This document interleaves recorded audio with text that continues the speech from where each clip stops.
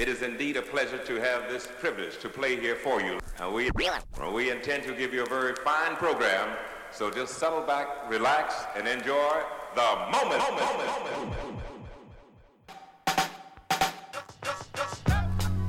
Hello, welcome back to another special edition of Mic'd Up on Ohm. I'm your host, Mika Gadsden. At the time of this recording, it's a little bit before 8 a.m. on Friday, March 20th, the morning of Friday, March 20th.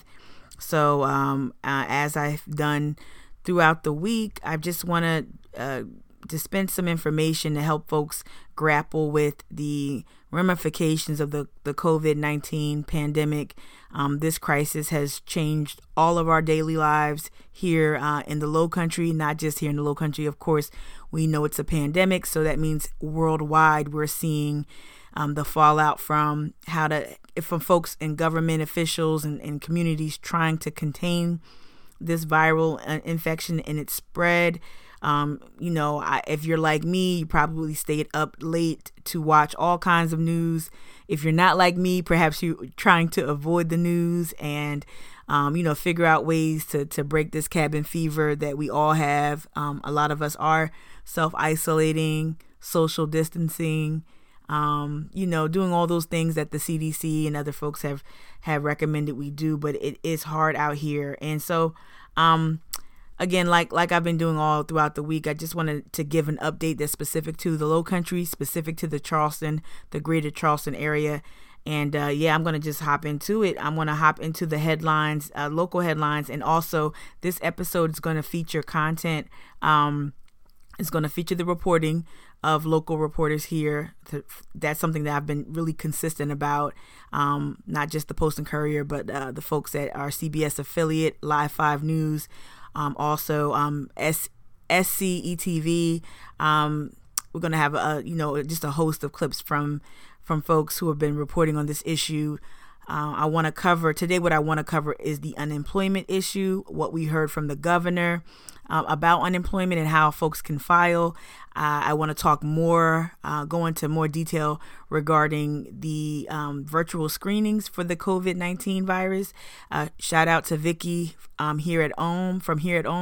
Vicky reached out to me yesterday afternoon, and she, like myself, went through the virtual screening process. I went through it for my dad, who's 80 years old, and it was a great experience. However, the payment process was a little tricky, so I'm going to provide some clarity on that part. So we want to do unemployment, the virtual screenings at MUSC, also give you an update about CFC, so like I do every morning, or like I've done every morning since I've been doing the updates or giving the updates, I want to head to the Post and Courier and read their headlines. So I'm looking at the digital edition, or the online, the e-edition of today's paper. And again, today's Friday, March 20th, 2020. Top headline above the fold says beaches remain open for now as the virus spreads. So there's a picture of folks who were enjoying the beach over there at Isle of Palms. It looks like this picture that was captured by Gavin McIntyre. Shout out to Gavin. That's a friend of mine. But this picture captured by Gavin shows a whole host of families out enjoying the Isle of Palms beach yesterday. And we've seen that everywhere. We've seen that in Florida. We've seen that all throughout wherever there are coastal cities. And now I know that I think in Florida yesterday, the governor just shut that down. So I'm interested to see whether or not our governor starts to limit, whether folks can go and enjoy our local beaches. It was decided last night, the Charleston, or rather the county, decided to shut all county parks in Charleston. So Charleston County. So that's a new development. I think that they wanted to encourage folks to get out and to, enjoy fresh air. However, with the schools closing and maybe some teenagers out and about, I suspect there were probably crowds of younger folks, or even crowds of folks, period, out there just enjoying the parks in those groups larger than 10. So they wanted to go ahead and mitigate any risk of that happening. People, coming together with unofficial or personal events that are larger in scale, that run in opposition to the CDC's requirements or recommendations. So, so that's why folks are focusing on the beach and what's going on there. We love our beaches here. It's one of the primary reasons why I relocated here. However, we want to make sure that families remain safe. So that story is at the top of the headlines. It's written by Bo Peterson. I'm scrolling down to the front page. We also see that I woke up to 21 more positive tests here in South Carolina. So Fleming Smith, Gregory Yee, and Sarah Coelho have written a story that reads, with 21 more positive tests, South Carolina coronavirus total hits 81. So, man, I remember when it was just around like 39. Now we're at 81. We understand that this is due to probably the availability of more testing. And so we're going to see that number just continue to climb. We already can anticipate that. What's on the front page? Let's see. Regarding the pandemic, there's another story written by Emily Williams, and it's about Boeing. So, of course, we see that the pandemic has definitely affected us in terms of local businesses, how we can go about our daily lives. But one of the bigger businesses here, that's not a local business, but a bigger business here, Boeing, is starting to feel the crunch, the economic crunch that's part of the fallout. So Emily's headline reads, pandemic intensifies worries for Boeing. So we've heard everything from, Nikki Haley stepping down from the Boeing board because I think Boeing is trying to lobby for some sort of bailout, some sort of economic bailout. And that's a whole controversial story I'm not even going to touch on this episode. Y'all know my feelings on Miss Haley. And I know this is a nonpartisan radio station, and I don't believe that my criticisms are partisan, but in terms of Nikki Haley and the tax breaks that Boeing did enjoy as part of the deal to bring them here. And then we also know about the New York Times reporting regarding Boeing and their jets and the horrific crashes that took place. It's so complicated. It's so frustrating. So many lives are impacted here locally. Our job force is impacted. So just read that story. I think what's going on with COVID-19 and its effects on Boeing is a very interesting and compelling read. Regardless of how you feel about anything, I think it's interesting to stay abreast with that because whatever happens will impact all of us here in the Charleston area. I'm going to run down to the bottom of the front page of today's paper. It also has these little more on outbreak bullet points. So more on outbreak, and it has South Carolina Supreme Court halts all foreclosures. So that's good news for some folks who were in a tight situation. Another headline, another little bullet point reads, some funeral homes started live streaming their funeral services, again, to avoid those crowds and to avoid running in opposition to the CDC's requirements, I'm sure. Some of the governor's emergency powers in times of crises are surprising. You can read more about that. Let me see if there's a couple more that are more pertinent. Charleston International Airport is seeing half or less than normal passenger numbers. We've seen the headlines again regarding some other airlines like Delta, who some folks are forecasting that like in May we may see our favorite airline bankrupt. So another story to watch. It will impact us here locally. We know the tremendous growth we've seen at our local airport. We've seen the renovations. Charleston's airport, CHS has grown from the little airport that could, with this brown carpeting, and I just remember the color brown. I don't know why, but as a kid flying in, I just remember the color brown, like carpet or whatever.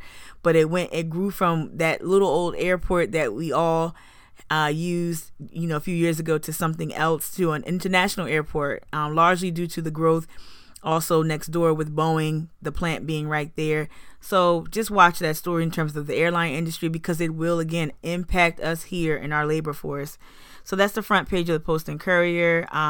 As always, additional links to information regarding the real-time tracker that the Post and Courier has to track how many positive tests.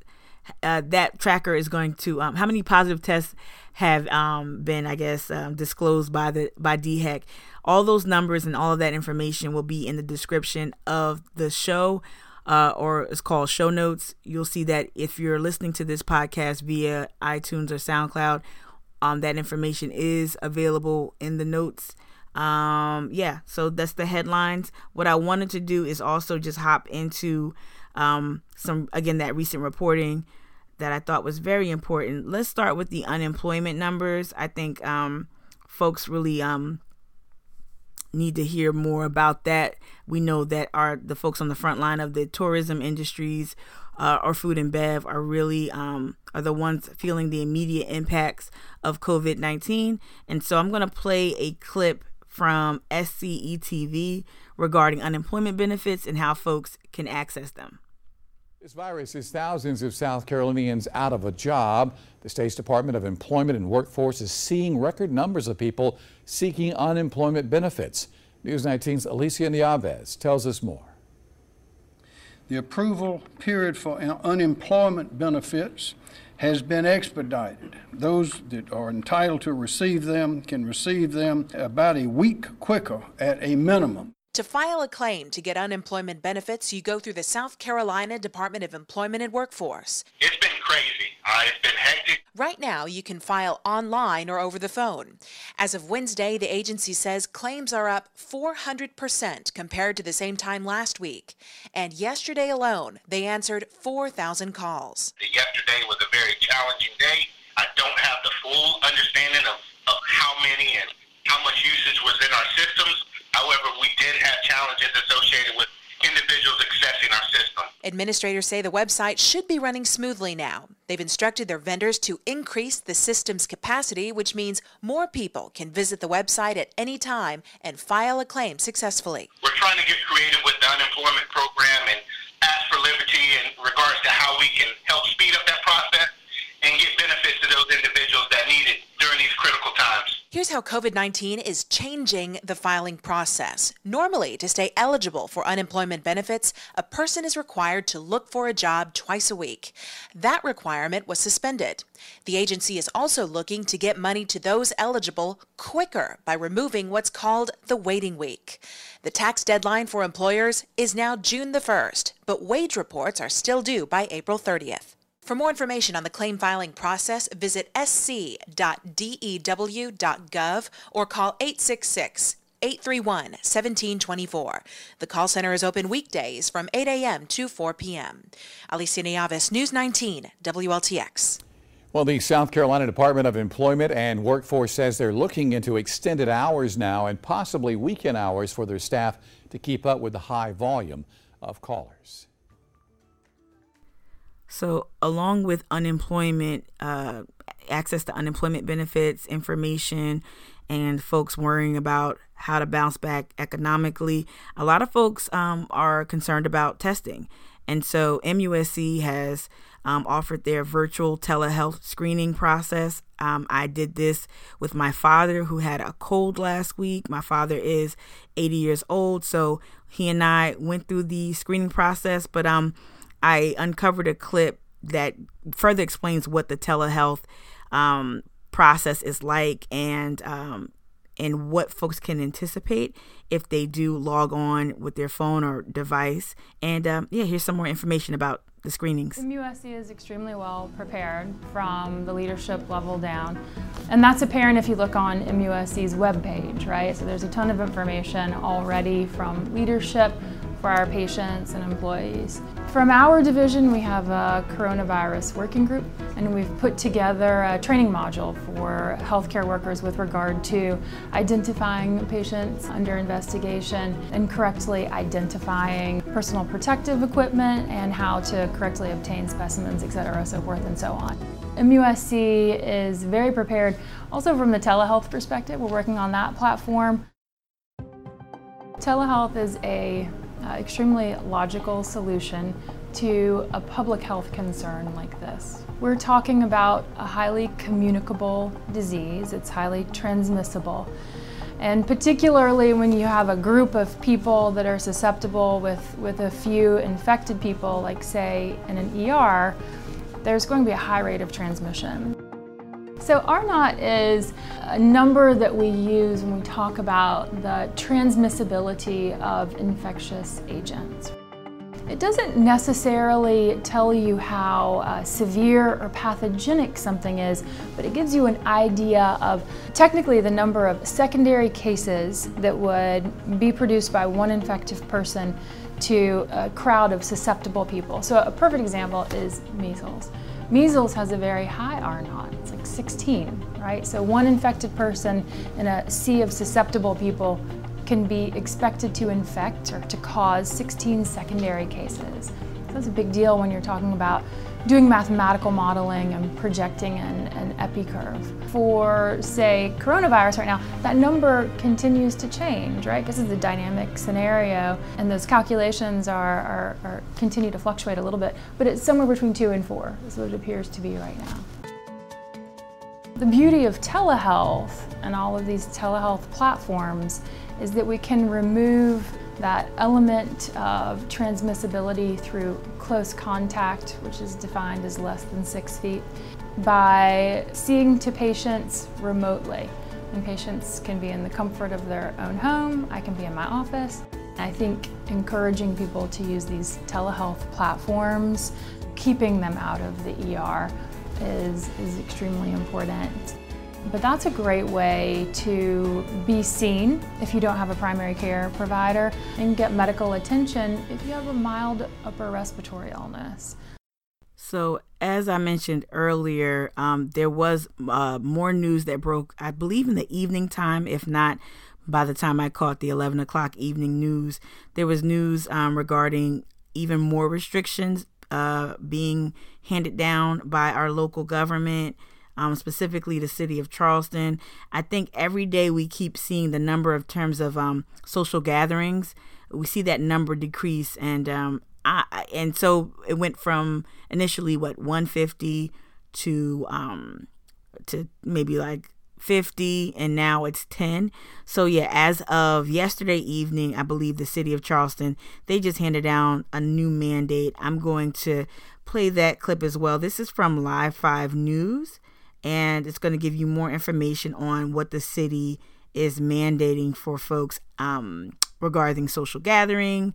And I know this is going to impact everyone from just folks trying to get out and enjoy a meal or grab a meal or whatnot, or maybe just, try to socialize within the constraints of the CDC. It's going to impact those folks. It's also going to impact folks who worship.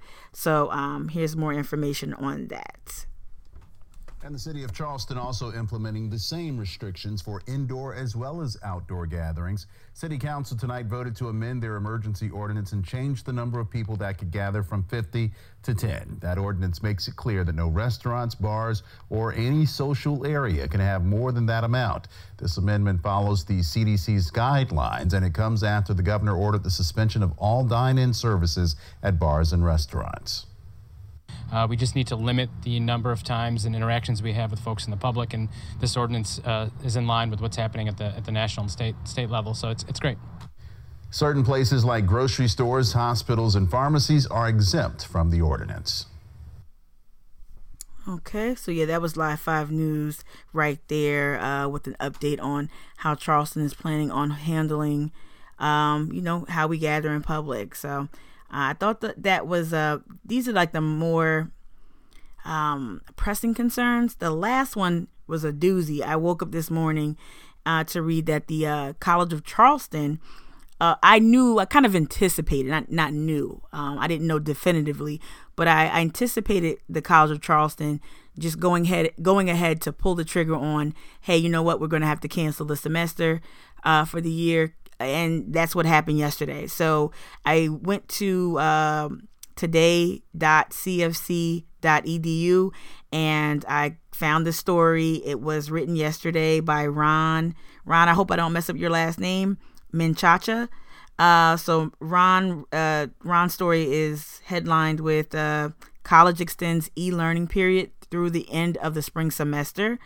It goes on to say that the College of Charleston's president announced yesterday that he's extending e-learning. He's canceling the remainder of the semester, of course, due to COVID-19. What this also means is that graduation has been postponed. And also, students have until Monday. They have the weekend, and then Monday they have to be out of all student housing, all of the dormitories, which was like, whoa. That means that kids didn't have much time at all to prepare for that. That really struck me as like, this is getting real. And I understand why folks are moving so swiftly. They also probably want to keep the staff safe, and perhaps have certain staff members come in to, perform cleaning and make sure that the campus is sanitized, and, preparing for the day when students and faculty can come back to campus and resume daily life. So, check out those headlines, Google them on your own. Again, I'll provide more information if you listen on iTunes, especially. I think it's easier to find the show notes on iTunes. If you're streaming it that way, I'll have more links provided there and more information. Again, I want to say thank you to, I said this yesterday, I want to say it again today. Thank you to my own staff, my own team, everyone from Jenna to James to Vicky, Eileen, and Kate Ledbetter and Adam Chandler. Thank you all for helping me this week with providing these updates. Mic'd Up aired multiple times a day, and I really am grateful for the time I've had on the airwaves to dispense information and just to try to keep folks caught up as to what's going on and how they can deal with the fallout from COVID-19. I want to end this episode much like I did yesterday. Yesterday, I invited my friend Tamisha Hardy, a registered nurse who also has her master's in nursing. I invited her to have a conversation with me to tell me her perspective about the what workers on the front line. She's a critical care nurse in the Philadelphia metro area, and I felt like her conversation really gave me an added perspective as to what to anticipate down here. Her governor, the governor of Pennsylvania, Governor Wolf, has already levied some very, very severe and very real and necessary recommendations, if not mandates, closing down all unessential businesses. And so I know what's coming here as well. Also, the biggest news yesterday was that coming from, and I know I'm hopping all over the place, just bear with me. I always stick the landing, so to speak. My dismounts might not be as graceful, but I will stick the landing. Also woke up this morning to San Francisco. It's not San Francisco. The governor of California, he was like, nah, we're shutting everything down. You stay at home, shelter in place, shelter at home. And he's following the lead of the mayor of San Francisco. I believe she was out first ahead of a lot of folks in terms of like, hey, you just stay at home. You don't need to be out unless you need to get to a doctor's office or to the grocery store or someplace essential like that. Really, folks are really just trying to contain this virus and contain community spread. And I really do hope that South Carolina sees these other states taking these measures, and I hope that we follow suit. I know it's hella inconvenient, but I think it's very, very necessary that we try to get ahead of as much as we can. I don't know if we can get ahead of anything, but at least we can maybe control containment. I heard a doctor yesterday just really, a little crestfallen, devastated. She sounded devastated because she doesn't feel as if certain measures are in place to protect people. And when I hear folks like my friend Tamisha give me their perspective from the healthcare perspective, it's something I really want to pay attention to. So when they say that they need more equipment, they need more masks, they need more protective gowns and other equipment, shields, I think it's important. And so that's why I invited Tamisha to the conversation. And I'm inviting one more voice to end this episode. Again, sorry about that janky dismount. but I'm going to stick the landing. So today I invited my friend, and I'm going to call her Dr. Dudley, even though she doesn't require people to call her that. But I'm inviting my friend Kate Dudley. I sat down with her yesterday or the day before yesterday and had a conversation about, she studied tourism, right? So there's a huge conversation going on right now concerning, food and bev industry and tourism, and how do we help them, and how do we help make sure these businesses don't I guess crater out or just have to file bankruptcy. How do we save these small businesses? And I think that's an important question to ask, and it's an important question to answer. However, after many disasters, during many disasters, I don't think enough time and attention is paid to, well, you know what? This system wasn't perfect to begin with.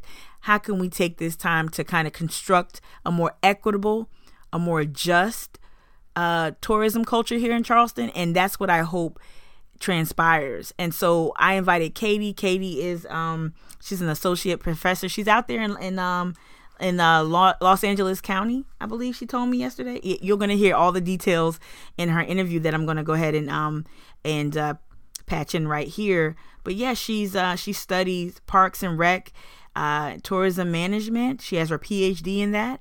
And she studies the more like cultural ramifications of tourism and the sustainability of tourism. And I love that there's an intersection of race and class that goes into her analysis that I find particularly valuable. And so she's just going to talk to us about her study, her field of study. And I'm only going to play half of the interview. So this is part 1. And I'm going to figure out if it fits with other updates and other mic'd up content later. But I really thought it was important to hear her perspective on tourism. I asked her a lot of questions about Charleston and disaster capitalism.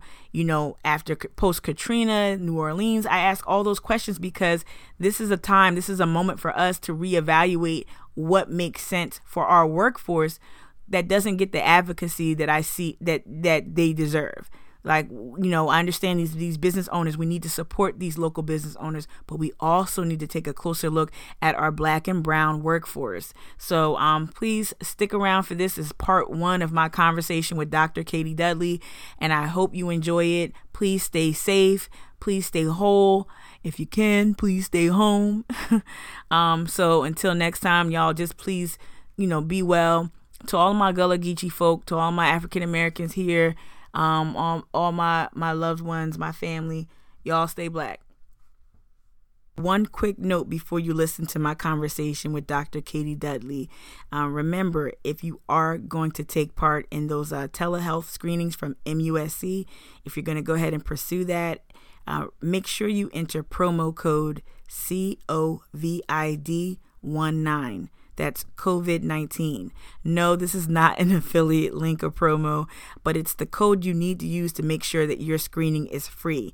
Me and my pops, we missed out on this because we didn't see the fine print. But if you enter that promotion code, COVID19, you will in fact have a free screening through the MUSC telehealth coronavirus screening system. Okay, take care. And here's Katie. Okay, well, welcome, Katie. Welcome to Mic'd Up. How are you doing today? I'm doing great. How about you? I'm well. Should I call you Dr. Dudley? No, I can't. I don't even really have my students call me that. Okay. No, but I'm very happy that you had time. The recent turn of events led me to reach out to as many folks as possible to just talk about what we're experiencing, and not asking you to be an economist, but valuing your opinion, valuing what you do. I thought you'd be an interesting person to speak with. But first and foremost, go ahead and introduce yourself and any titles that you might go by or in your area of study. All right, sure, yeah. So I guess professional, it's Dr. Katie Dudley. I'm an assistant professor at California State University in Long Beach, here in Southern California. So we are, for anybody not familiar, we're in LA County. So I think. Okay. And how you and I met, I know, friends with your husband, Phil, Jim. Tell him I said happy birthday, by the way, belated happy birthday. Oh yeah, absolutely. But I met you through Phil, over here in South Carolina. Phil works, of course, within the world of politics as, campaign manager and everything else in between. But you were here also pursuing your PhD at Clemson University, correct? Yes. Okay. And what were you studying? What was your area of interest there? Yeah. So my PhD is in Parks, Recreation, and Tourism Management. So within that, I specifically focused on tourism, and my research focused on the sociocultural, political, and economic institutions that shape the tourism workforce, specifically in the U.S. Right. Yeah. And I know you shared with me some of your study, which thank you so much, because I really, again, was trying to just rack my brain to figure out like how I wanted to engage with it.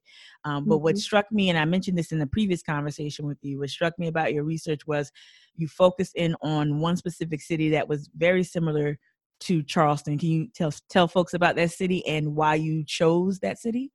Sure. Yeah, so the majority of my research for my dissertation was set in New Orleans. And so from a tourism perspective, it's kind of obvious why you would pick New Orleans, the history that it has with tourism. It's kind of been a leader in tourism for many years, depending on how you define a leader in tourism. And so, but what it also had is this interesting thing where it went from a very mature tourism destination to, in 2005, it had to make a lot of decisions on how the city was going to be rebuilt, how the tourism industry was going to be redeveloped in it. And so what we saw in Katrina was it exposed all of the social ills, of course, that so many people knew already existed. And so what a lot of people suggested at the time was this was a time for New Orleans to kind of take a step back, look and see at the current structure of tourism and tourism development in the city, and see if there was a way to rebuild it in a more sustainable way, in a more equitable way.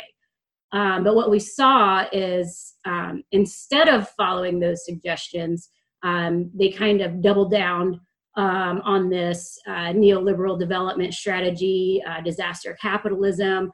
And so it really used tourism as a tool to quickly, as quick as possible, help rebuild the city. And so whenever it did that, it kind of not only brought with it all of the racial inequalities, everything, the economic inequalities that happens in a tourism destination, but we're also seeing it kind of compounded a lot of those issues. And some might say that it's in a worse position right now, especially from tourism standpoint, than it was even before 2005.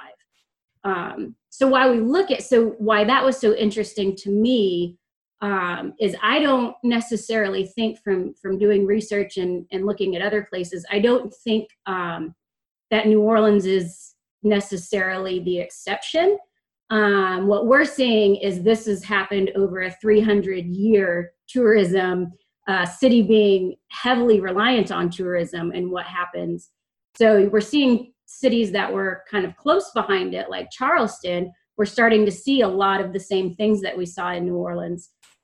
So instead of an exception, I kind of think of it more as a warning, and we're gonna see that in a lot of other places, and we're seeing that right now. Right, because right now, what it brings to mind is the coronavirus and the recent fallout from it. Industries right now basically are just shuttering and laying off folks already. I didn't know the layoffs would happen almost instantaneously, but they have. It was reported in today's local Post and Courier paper, 1,600 folks are laid off. We heard other folks announcing layoffs. The hotel workers here, the valet workers here mentioned that they were being furloughed. So I'm looking at these industries, hospitality, that buoy that tourism, that tourism culture, already facing these ramifications. So this is I don't know how you would characterize this type of natural or crisis, a pandemic. It's not a natural disaster like Katrina, but it definitely has some of the similar effects and impacts. So I'm interested. You say that New Orleans is the warning.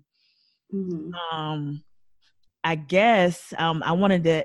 Now I'm bouncing all over the place, but please bear with me. So something like the coronavirus, we see some things become exposed here in Charleston. What about when the financial crisis hit in 2008? Did New Orleans face any type of like exacerbated issues in terms of tourism as well? Yeah. So yeah, like you say, it wasn't as bad. And again, 2008, they were still in a redevelopment phase. So again, not being an economist, I don't exactly know what happened with that, but it is true. And again, that's where I kind of start to disagree with people that really want tourism to be almost a replacement industry for manufacturing and things like that. Because when it comes down to it, it is a discretionary industry. So, and I think that's why what prompted that question. I was trying to my intuition is trying to pull me in one area. It's like, yeah. So if you have these circumstances that happen, like a pandemic, like some sort of fiscal crisis, or maybe another Hugo, because I would even offer, I guess, after Hugo's win, Mayor Riley even probably. He might have even doubled down. I have to look at some of the parallels in terms of decision making, but I wanted to know why wouldn't folks invest in something that isn't discretionary, knowing that all these other variables could just wipe this thing out. And then when you put on top of climate change, on top of that, both New Orleans and Charleston are vulnerable to that. So I want to know, what do you think is the rationale behind, hey, let's double down on tourism? Is it the quick returns? Yeah, that's exactly what I think it is. Is it, and it really started like the tourism development that we're seeing right now, where, most downtowns, urban downtowns will have your convention center, you have your stadium, you have your little area of bars and restaurants. So that kind of model really in the U.S. started picking up like in the 80s. And it became, because, if you think about what was going on in the 80s, we had, the urban cores were deteriorating all over the U.S. And so it was a way that these leaders would say, okay, we could bring in tourism, so much so that they would often, not even do like an economic impact or an environmental impact study. It was, we know the formula. The formula is bring in a stadium. The formula is bring in a convention center. And we can start doing that. And if you think about who makes up the tourism workforce, women, immigrants, both documented and undocumented, and people of color, those were the people who were living in the urban cores. So they had this population that they could have as a workforce that they didn't have to pay them very much, because that's how tourism's structured right now. So you didn't have to pay a lot. You could come in, you could get all sorts of tax breaks and lax regulation, and then you could immediately start getting income from it. And it's still, sitting here in Long Beach, they were fighting for, forget which stadium it was, like the Charger Stadium or something, even now. So as they're developing more, they're wanting to follow that model. Oh, wow. Yeah. So you mentioned tax breaks. So there are incentives. I love the fact that you bring up the whole built-in workforce that you don't even have to, you don't even have to look for or woo from other areas. You have it there. But what other incentives other than that built-in workforce? How do governments accommodate these type of industries to take off like this?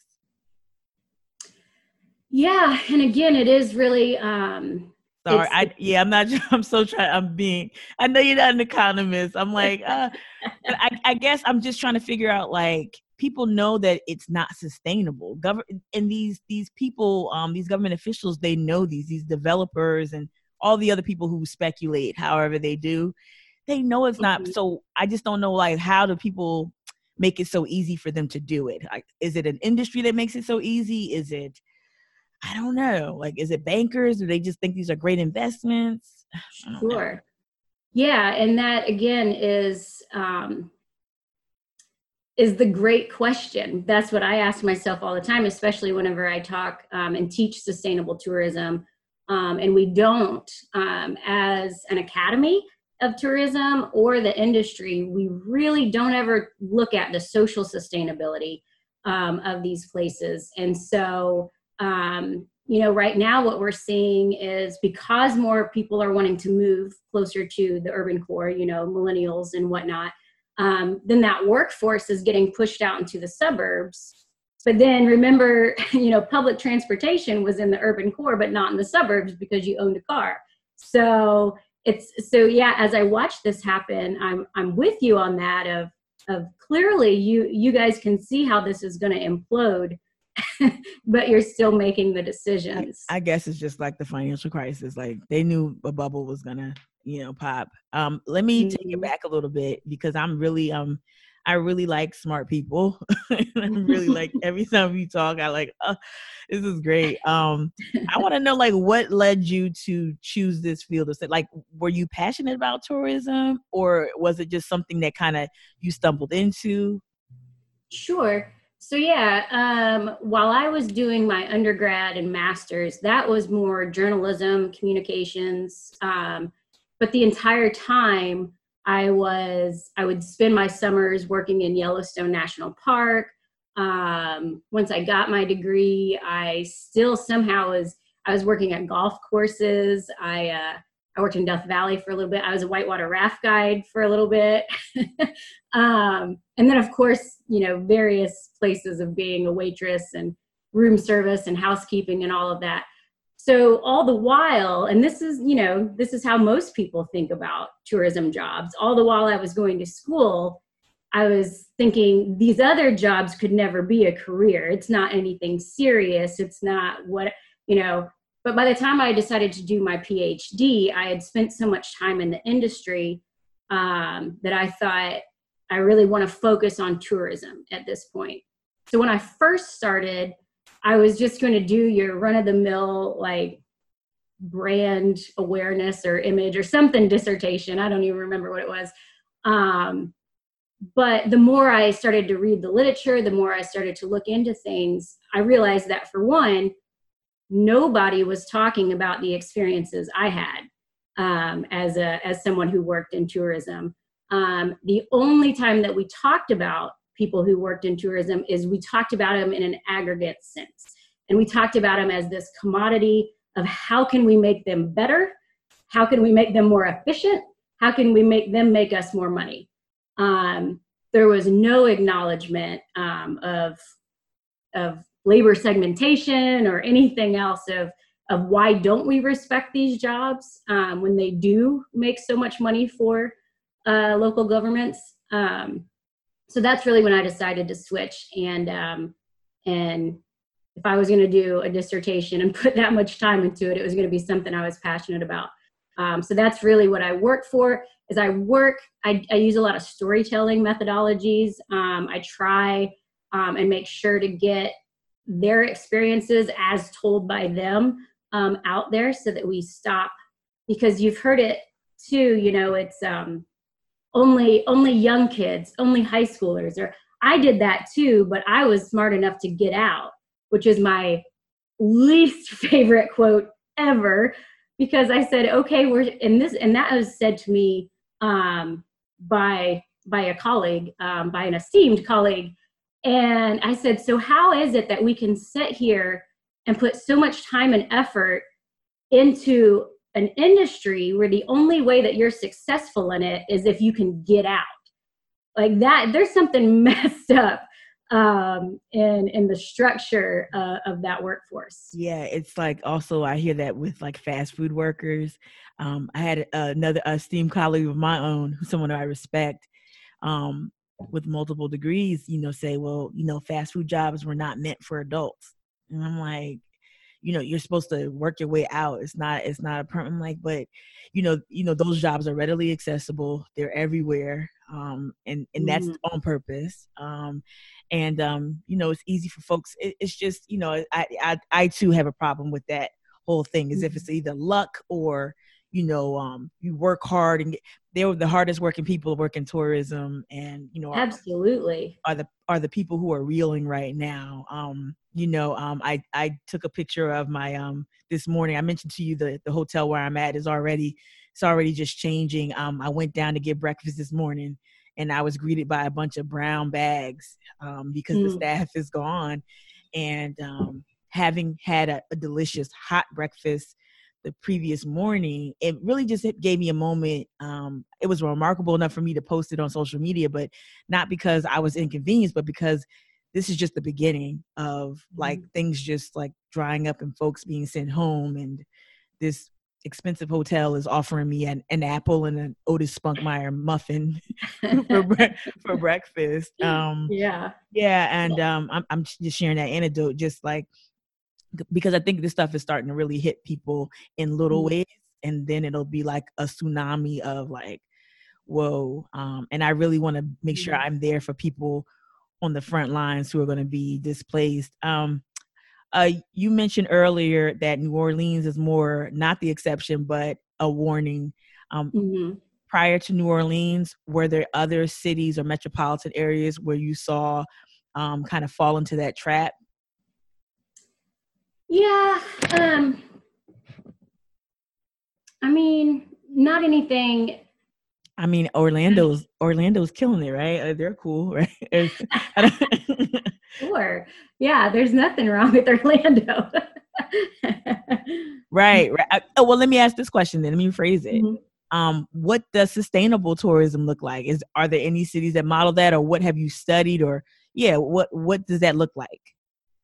Yeah, so I'm trying to think off the top of my head of places who have really kind of started to make strides in recognizing. And this is just me talking, as you think. I always ask my friends from New England, I feel like, do they have a grasp on it? Because you don't see like folks in Maine and whatnot.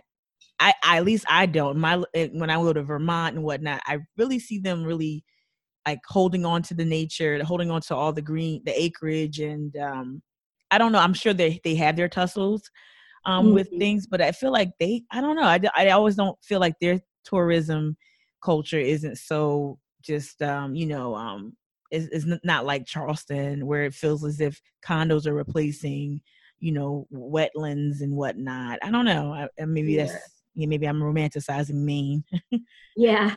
Well, and so all of that kind of feeds into this idea of tourism, for one, historically was not meant to be a primary industry, especially of an urban destination.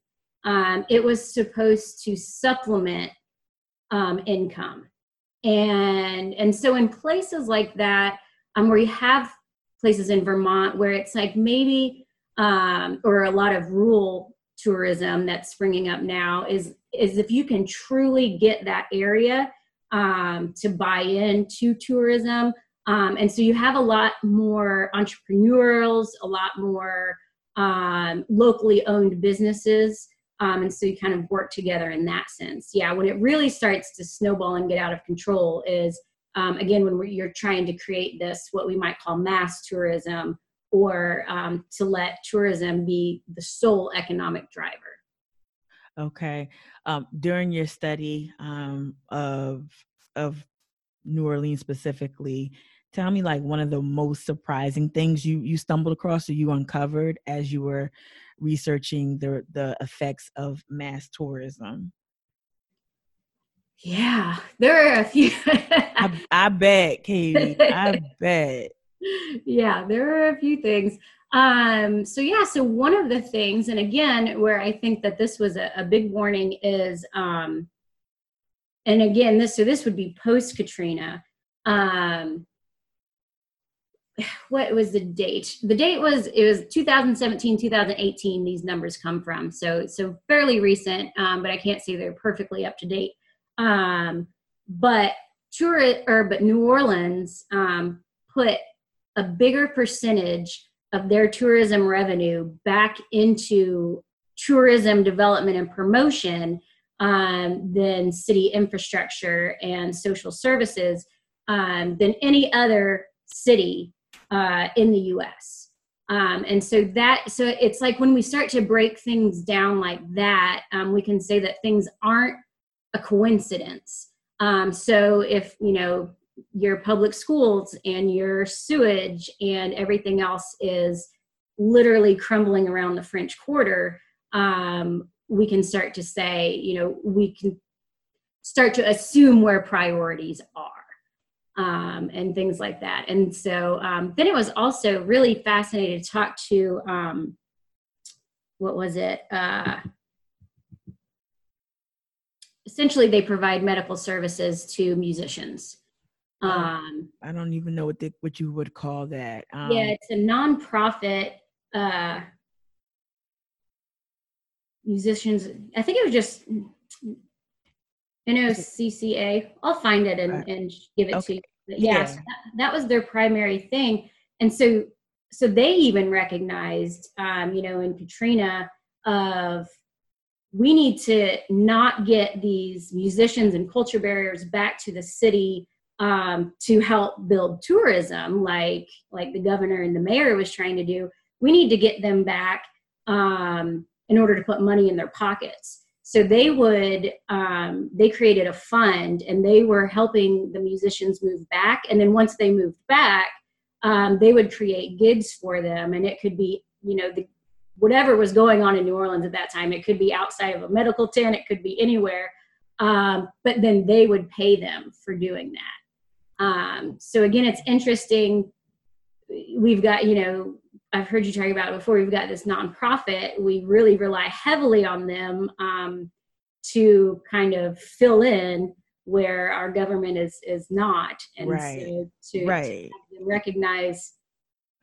Yeah, I think, that's the issue, I think. And, though I am critical of the nonprofit industrial complex in Charleston, I know there not all nonprofits are created equal, and some are really doing tremendous work that is critical and does kind of try to dismantle the systems that put the need in place that they're addressing. So that's interesting to hear, though, that exactly that's where the government should be. When we went out and we were talking about this at Rarebit that one time, we talked about how I didn't know about that curfew in New Orleans outside, I guess, is it outside of the French Quarter?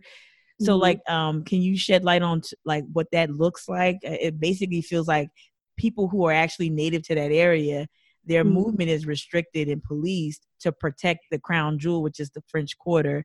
Can you tell me more about that? Yeah, absolutely. And and this is something too that we're seeing. And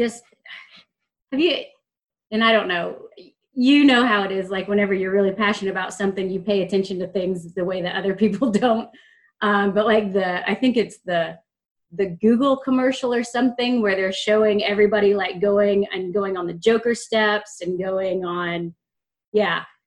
So it was like, well, and especially in like the Friday House. And so of course we're so close to LA and Compton. A lot of my students know those areas, and they were like, tourists should not be going there.